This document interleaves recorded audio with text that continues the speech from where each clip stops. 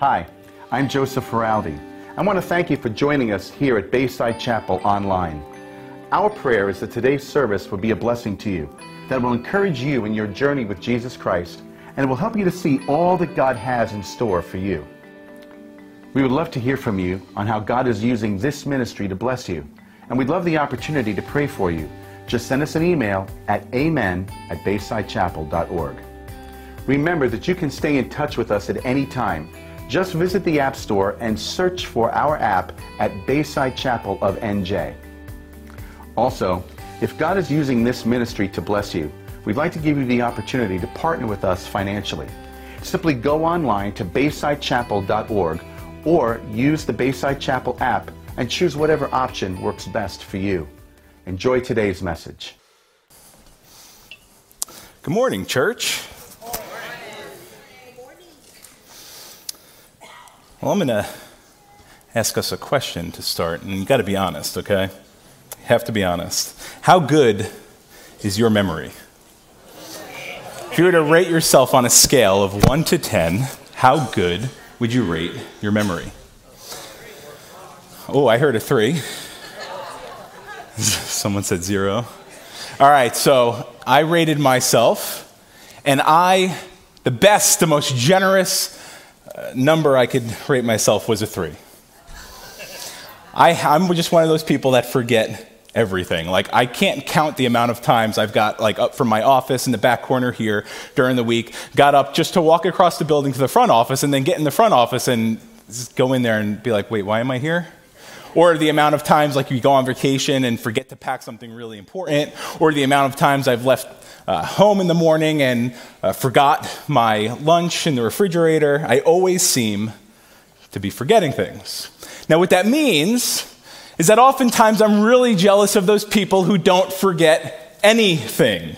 See, chances are we all know a couple people who are like that. Someone who could see a movie once or twice and then quote half the movie back to you. Or people who could recall song lyrics from all the popular songs over all the previous decades. Or those people who, when they read the Bible, could read a passage once or twice and then have it memorized for life. See, and I'm married to somebody who could remember and recall so much information. I mean, Laura can tell you every single teacher she's had in every single classroom from every single school from kindergarten through college. If you asked her, she could probably tell you exactly where she was sitting, what the room was decorated like, and probably even the names of all the students sitting around her. Now, fortunately, Laura knows my tendency to forget things, which is why she's always generous and gentle with her reminders. When we always joke around, we say my brain is like a conveyor belt. Information kind of goes on there, and then it lasts for maybe a day or two, and then it just falls off, and it just gets lost in some abyss somewhere. But her brain is like a filing cabinet. I just pictured this huge library with filing cabinets everywhere. Information just comes in and gets sorted, and it's there. She can recall it. Right? I'm just one of those people who need constant reminding, though. Well, when it comes to our spiritual lives, see, I think most of us have a tendency to forget. Regardless of how good your memory might be, we're all prone to forget even the most important things. Maybe this is why God, through the Bible, reminds us over and over and over again to remember him, to remember the way he's worked in the world, to save his people, and to bring about redemption. After all, this is one of the primary purposes of the feasts of Israel.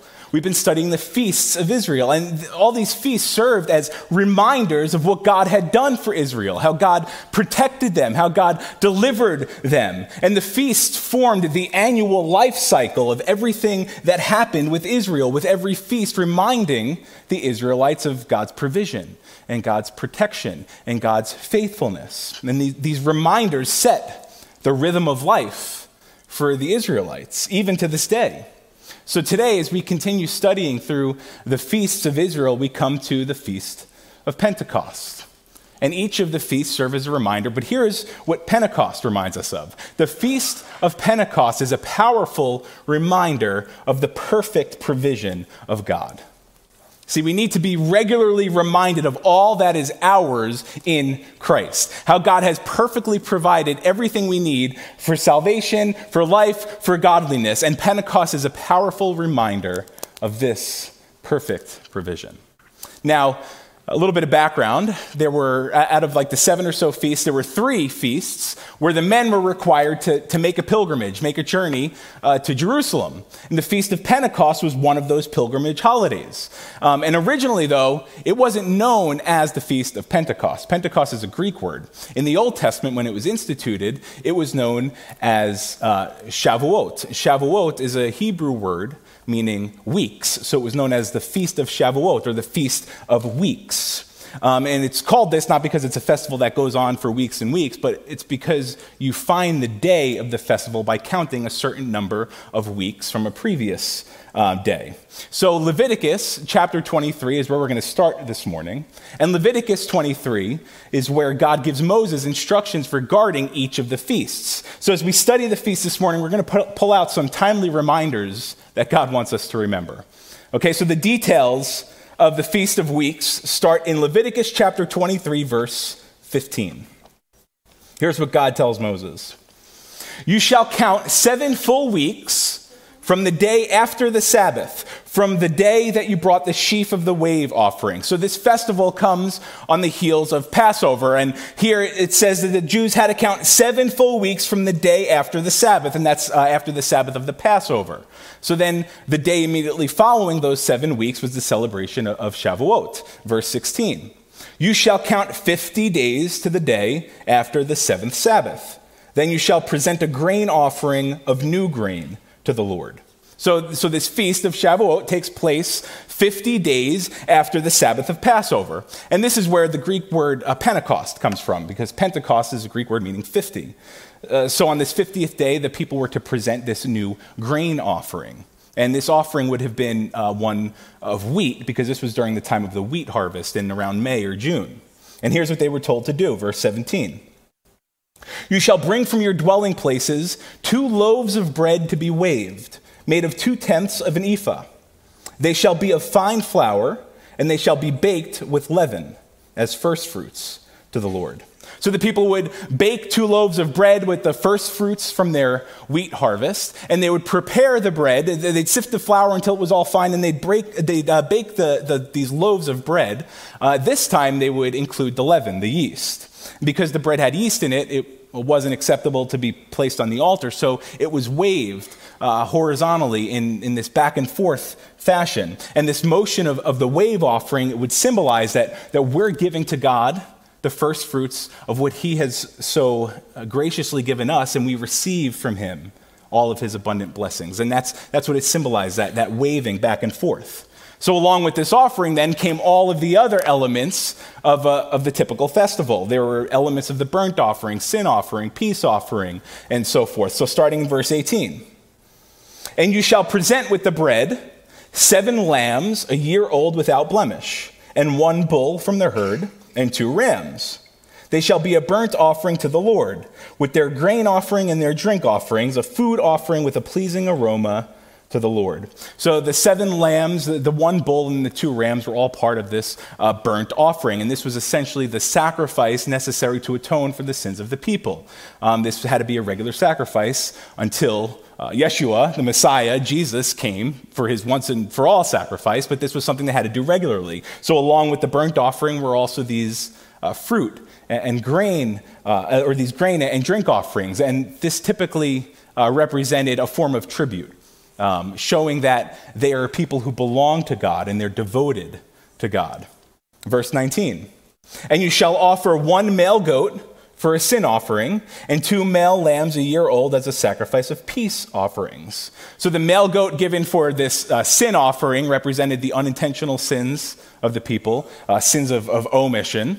And then there were also 2 male lambs given as a peace offering, and the peace offering usually represented the peace and fellowship that they had with God and with one another as a result of being made right with God, of being purified by God. Verse 20, and the priest shall wave them with the bread of the first fruits as a wave offering before the Lord with the 2 lambs. They shall be holy to the Lord for the priest. And you shall make a proclamation on the same day. You shall hold a holy convocation. You shall not do any ordinary work. It is a statute forever in all your dwelling places throughout your generations. So this festival was a 1-day festival, and what it required was rest. Rest from all of the normal daily labors. It was a time to pause. It was a time to be reminded of God's abundant provision. Verse 22. And when you reap the harvest of your land, you shall not reap your field right up to its edge, nor shall you gather the gleanings after your harvest. You shall leave them for the poor and for the sojourner. I am the Lord your God. So in addition to making gifts of the harvest to God, the people were also to show compassion to the poor and to the foreigners in their midst. Their generous giving only wasn't supposed to go upward toward God. It was also intended to go outward and bless others. So this entire feast of weeks, this entire feast of Pentecost was one of thanksgiving. It was a feast of gratitude. And remember that Pentecost serves as a powerful reminder of God's perfect provision. And under this umbrella of God's perfect provision, we see the meaning of the feast. And there are three things that Pentecost is going to remind us of. And here's the first one. The first thing Pentecost specifically reminds us of is that God endows his children with his blessings.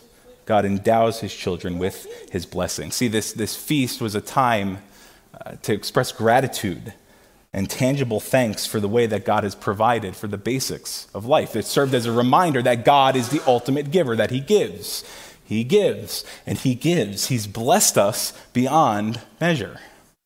But how like us to forget his blessings? How like us to not think about or count the blessings? How like us, instead of counting the ways he's blessed us, we often look at the lives of other people, we see the way that God has blessed them, and then we get jealous and ungrateful. See, we need to take a cue from the rhythms of Israel here, and we need to pause, and we need to truly reflect on the many ways that God has abundantly blessed us. I mean, even with the basics of life, things physically, right? He's blessed us with air to breathe, food to eat, water to drink. He gives us clothing for warmth, homes for shelter, and beds for sleep. He gives us beauty for our eyes, music for our ears, and laughter for our enjoyment. But those are just some of the basics of the physical blessings. It's really incredible when you think about all the spiritual blessings that he's given us in Christ as one of his children. See, we take for granted a lot of this. In Christ, think about some of the things that he's given to those of us who are in Christ. In Christ, he gives us eternal life. He gives us spiritual freedom.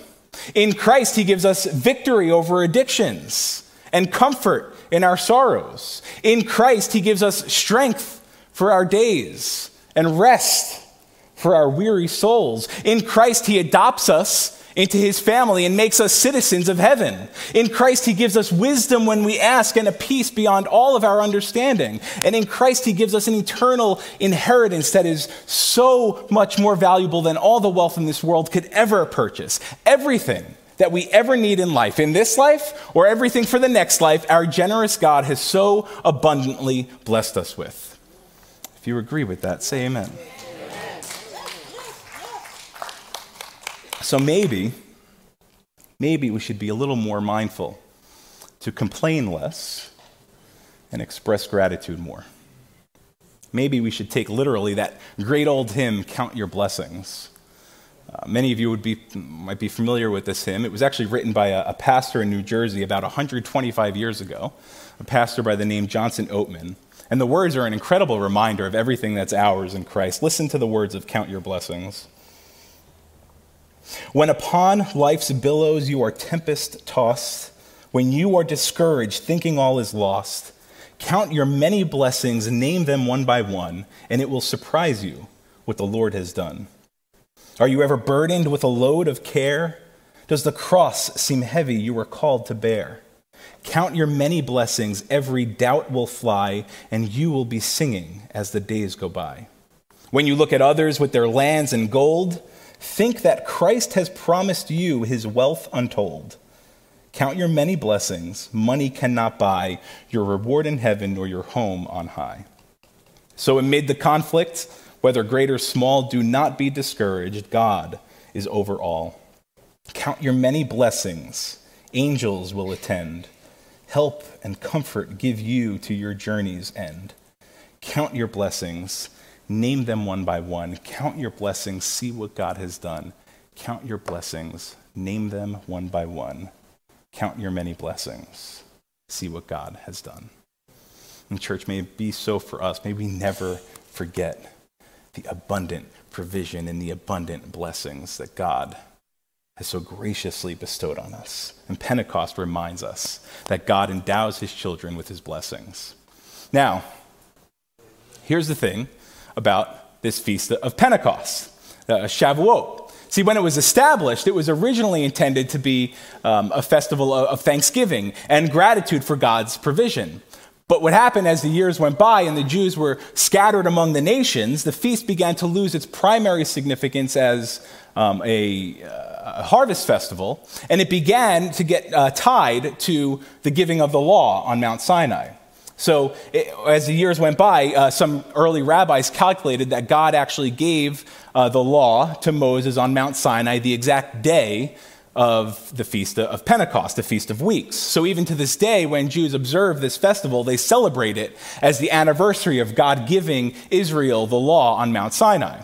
Now, if you recall from last week when we learned about Passover from Pastor Dave, the Israelites were enslaved in Egypt. God judged the leader. God judged Pharaoh and the people and the land. And then God spared the Jews when they offered that Passover lamb. So then immediately, right after that, they flee Egypt. They cross the Red Sea, and then they go into the wilderness. And it's there that God is going to reveal himself. It's there that God's going to reveal aspects of his character. And it's there that God's going to reveal his commands for the nation of Israel to live by. And this all takes place less than 2 months after Passover. Exodus chapter 19, verse 1 tells us this. On the third new moon, after the people of Israel had gone out of the land of Egypt, on that day they came into the wilderness of Sinai. So the Feast of Pentecost was observed in the third month, on the third new moon. And here we see that the people of Israel arrived in Sinai on the third month, the third new moon. So the rabbis concluded that this historical event at Sinai happened in conjunction with the celebration of the giving of the law and the Feast of Pentecost. So it became part of Jewish tradition then, even to this day, to read aloud during this feast Exodus chapter 19 and Exodus chapter 20.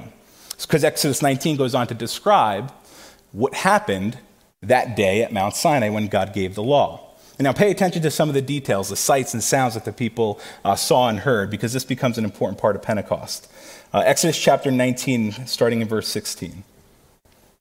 On the morning of the third day, there were thunders and lightnings and a thick cloud on the mountain and a very loud trumpet blast, so that all the people in the camp trembled. Then Moses brought the people out of the camp to meet God, and they took their stand at the foot of the mountain. Now Mount Sinai was wrapped in smoke because the Lord had descended on it in fire. The smoke of it went up like the smoke of a kiln, and the whole mountain trembled greatly. And as the sound of the trumpet grew louder and louder, Moses spoke, and God answered him in thunder. The Lord came down on Mount Sinai to the top of the mountain, and the Lord called Moses to the top of the mountain, and Moses went up. Then God gives Moses the heart of the law, the 10 commandments, what they referred to as the 10 words. And the giving of the law is accompanied with all of these great sounds and sights: thunder, lightning, trumpets, smoke, fire. So here's what I want us to remember for now is that the 10 commandments, you have to understand, these weren't just like arbitrary rules given by God to the nation of Israel, just for them to be taskmasters. Remember that God is fulfilling his promise to Abraham by making a covenant people of his own.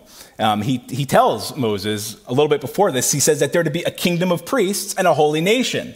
Right? So Israel was going to be a kingdom of priests and a holy nation through whom God was going to make himself known to the rest of the world, to all the other nations. So Israel was to represent God to the rest of the world, and they were to attempt to bring the rest of the world to God.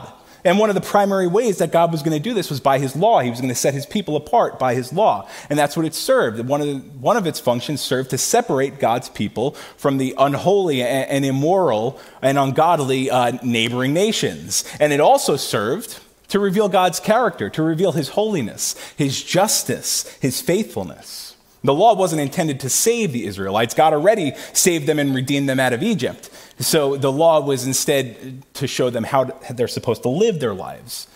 God was trying to equip them as his own people. See, for New Covenant believers, that would be us, you and me, we have the privilege of having not just the law of Moses, not just the first 5 books of the Bible, the Torah, but we have the privilege of having the entire Hebrew Old Testament and all of the New Testament. All of it's inspired by God. All of it's breathed out by God, by his very Spirit. So when we come to understand that the Feast of Pentecost also served as a reminder for the giving of the law, we see then another aspect of God's provision for us. See, if the first Pentecost reminder was about how God endows his children with his blessings, the second Pentecost reminder is this: God equips his children with his word. God equips his children with his word. See, Pentecost reminds us of our deep need for God's word.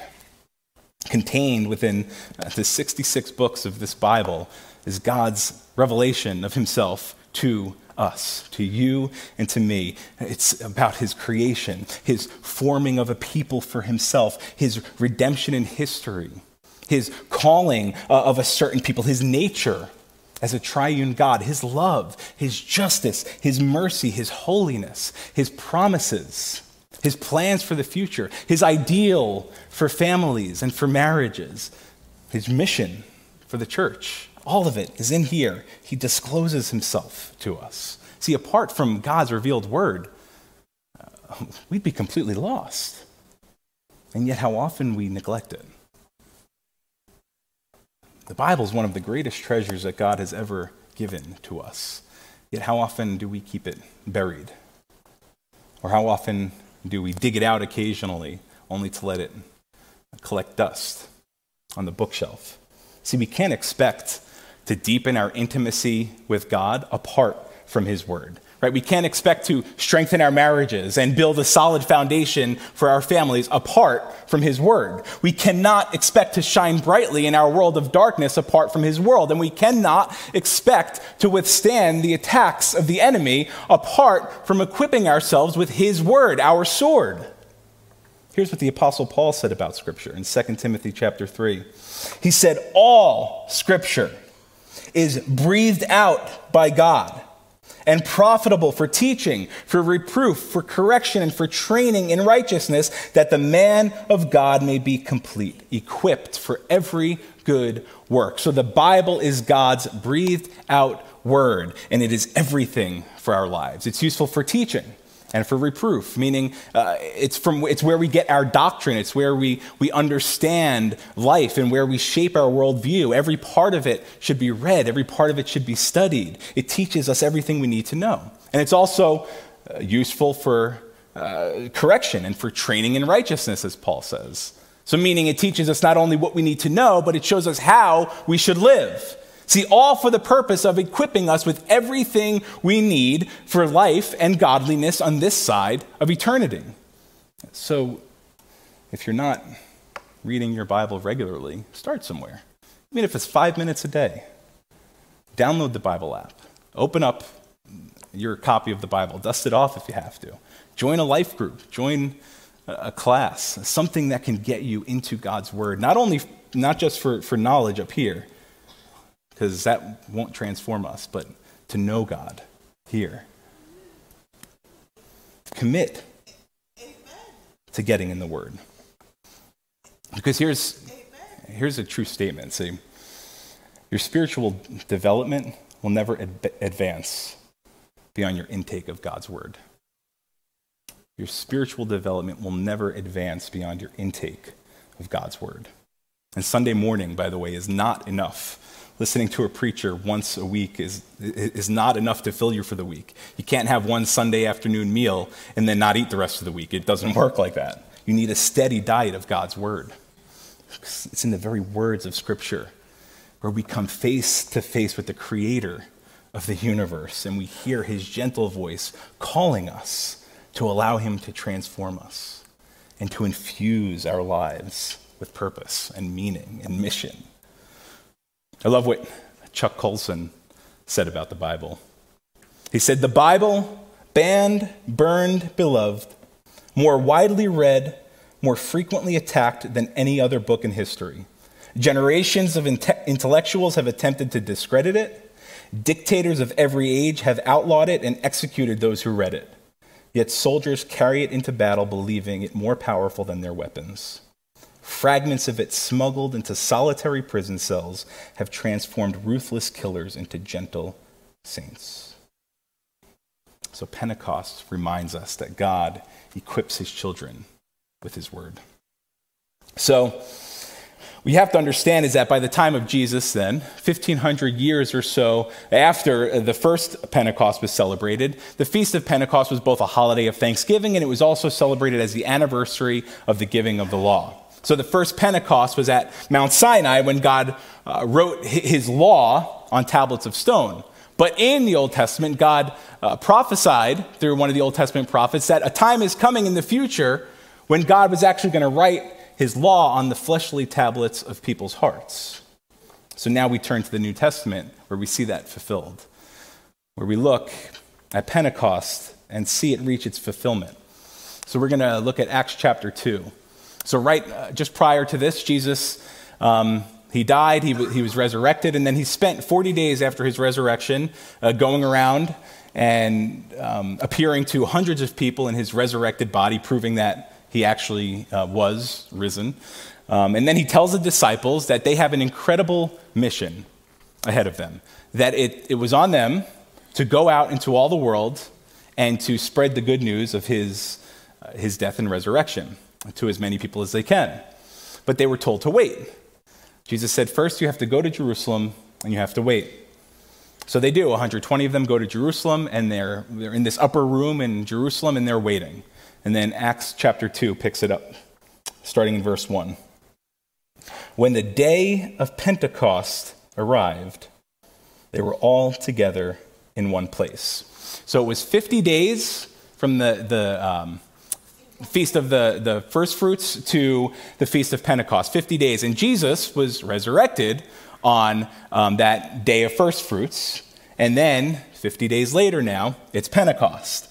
All right, so because Pentecost also is one of these pilgrimage holidays, Jerusalem is swelling with men from all over. But again, in this large room in Jerusalem, there's 120 of Jesus' closest followers, and they're praying that God's going to show them what to do next. Verse 2. And suddenly, there came from heaven a sound like a mighty rushing wind, and it filled the entire house where they were sitting. So you have to remember, people are there and they're associating this day of Pentecost with everything that happened at Mount Sinai, all the sights and all the sounds. So they're there and now they're seeing some more extravagant sights and sounds.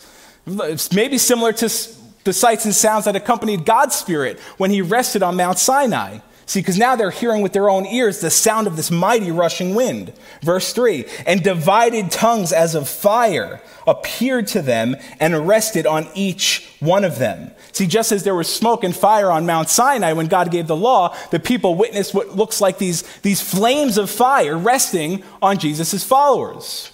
Verse 4, and they were all filled with the Holy Spirit and began to speak in other tongues as the Spirit gave them utterance. See, God decided to use this Feast of Pentecost as the day that he would pour out his Spirit on all of his followers. Whereas in the Old Testament, we see the Holy Spirit resting on, filling people, some of the Old Testament saints temporarily, just for a season. Now, God is about to give the fullest expression of himself to his people by permanently taking up residence within them in the person of the Holy Spirit.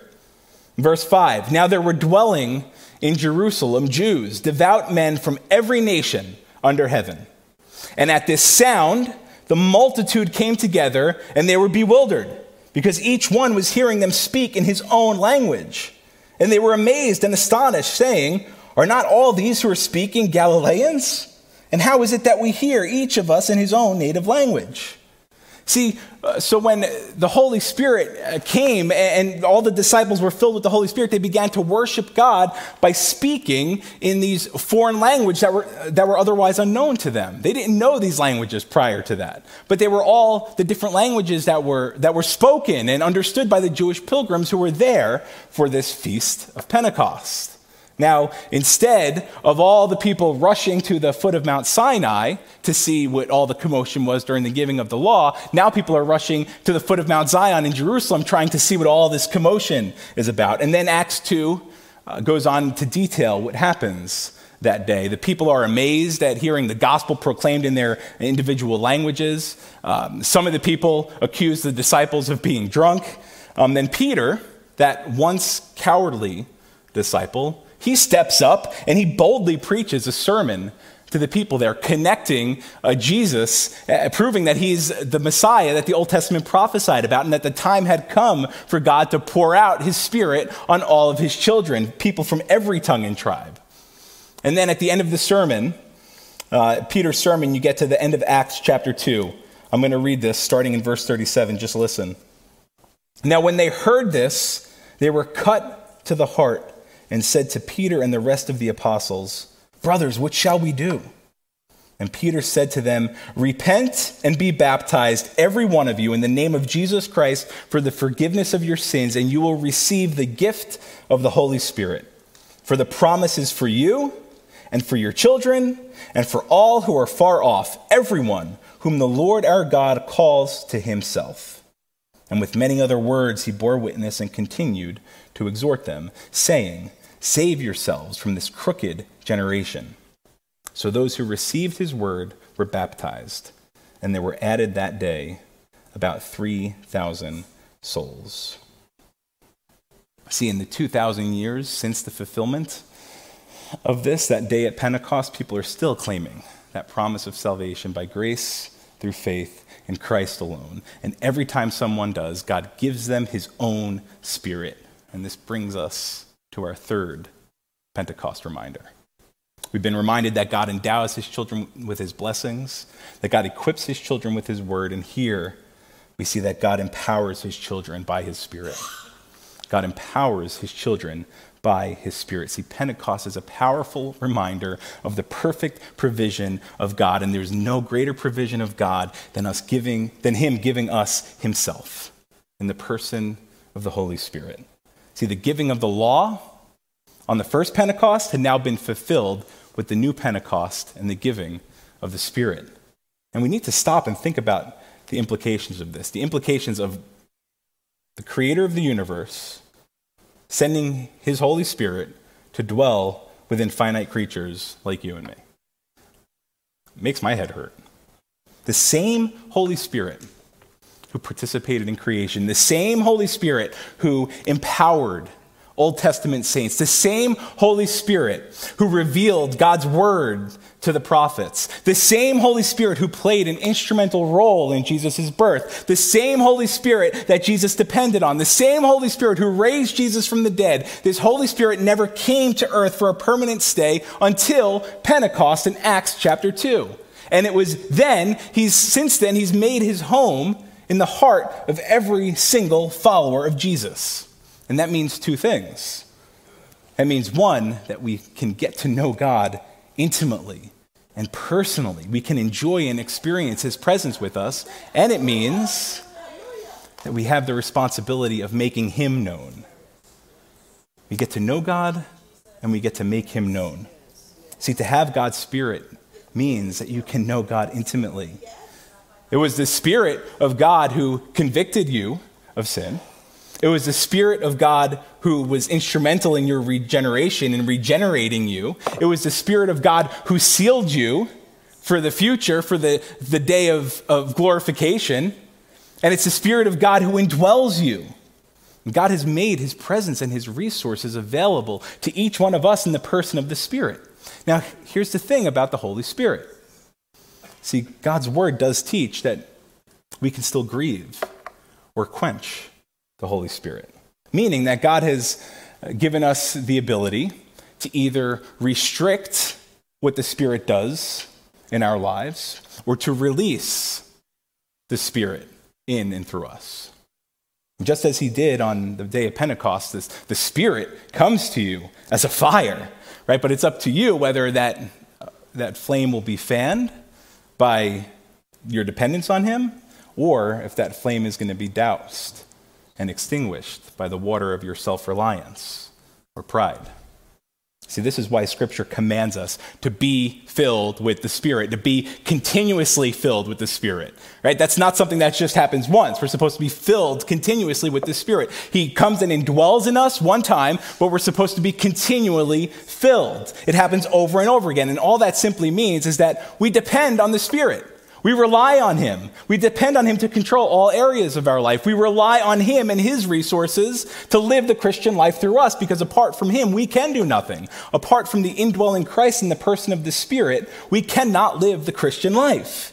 God doesn't want us to walk our journeys in our own strength, following our own agendas, because then we rob ourselves of the purposes and plans that he has for us, everything that he wants to do in us and through us. Instead, he wants us to walk by faith, trusting him, relying on him, depending on him for everything that we are and everything that we need.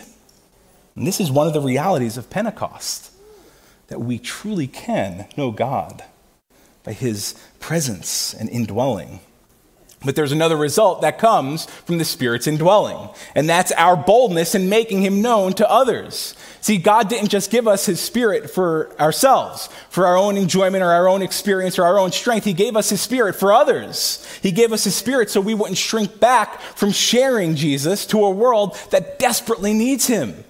Without the Holy Spirit coming that day at Pentecost, the church would have never been born, and the disciples would have wasted away while they waited in that upper room.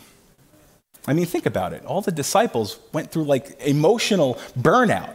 The trial of Jesus, the crucifixion of Jesus, the burial of Jesus, it nearly snuffed out their flame, and it would have eventually faded away. But then the Holy Spirit came like a mighty wind, and they became human infernos filled with the power of God himself.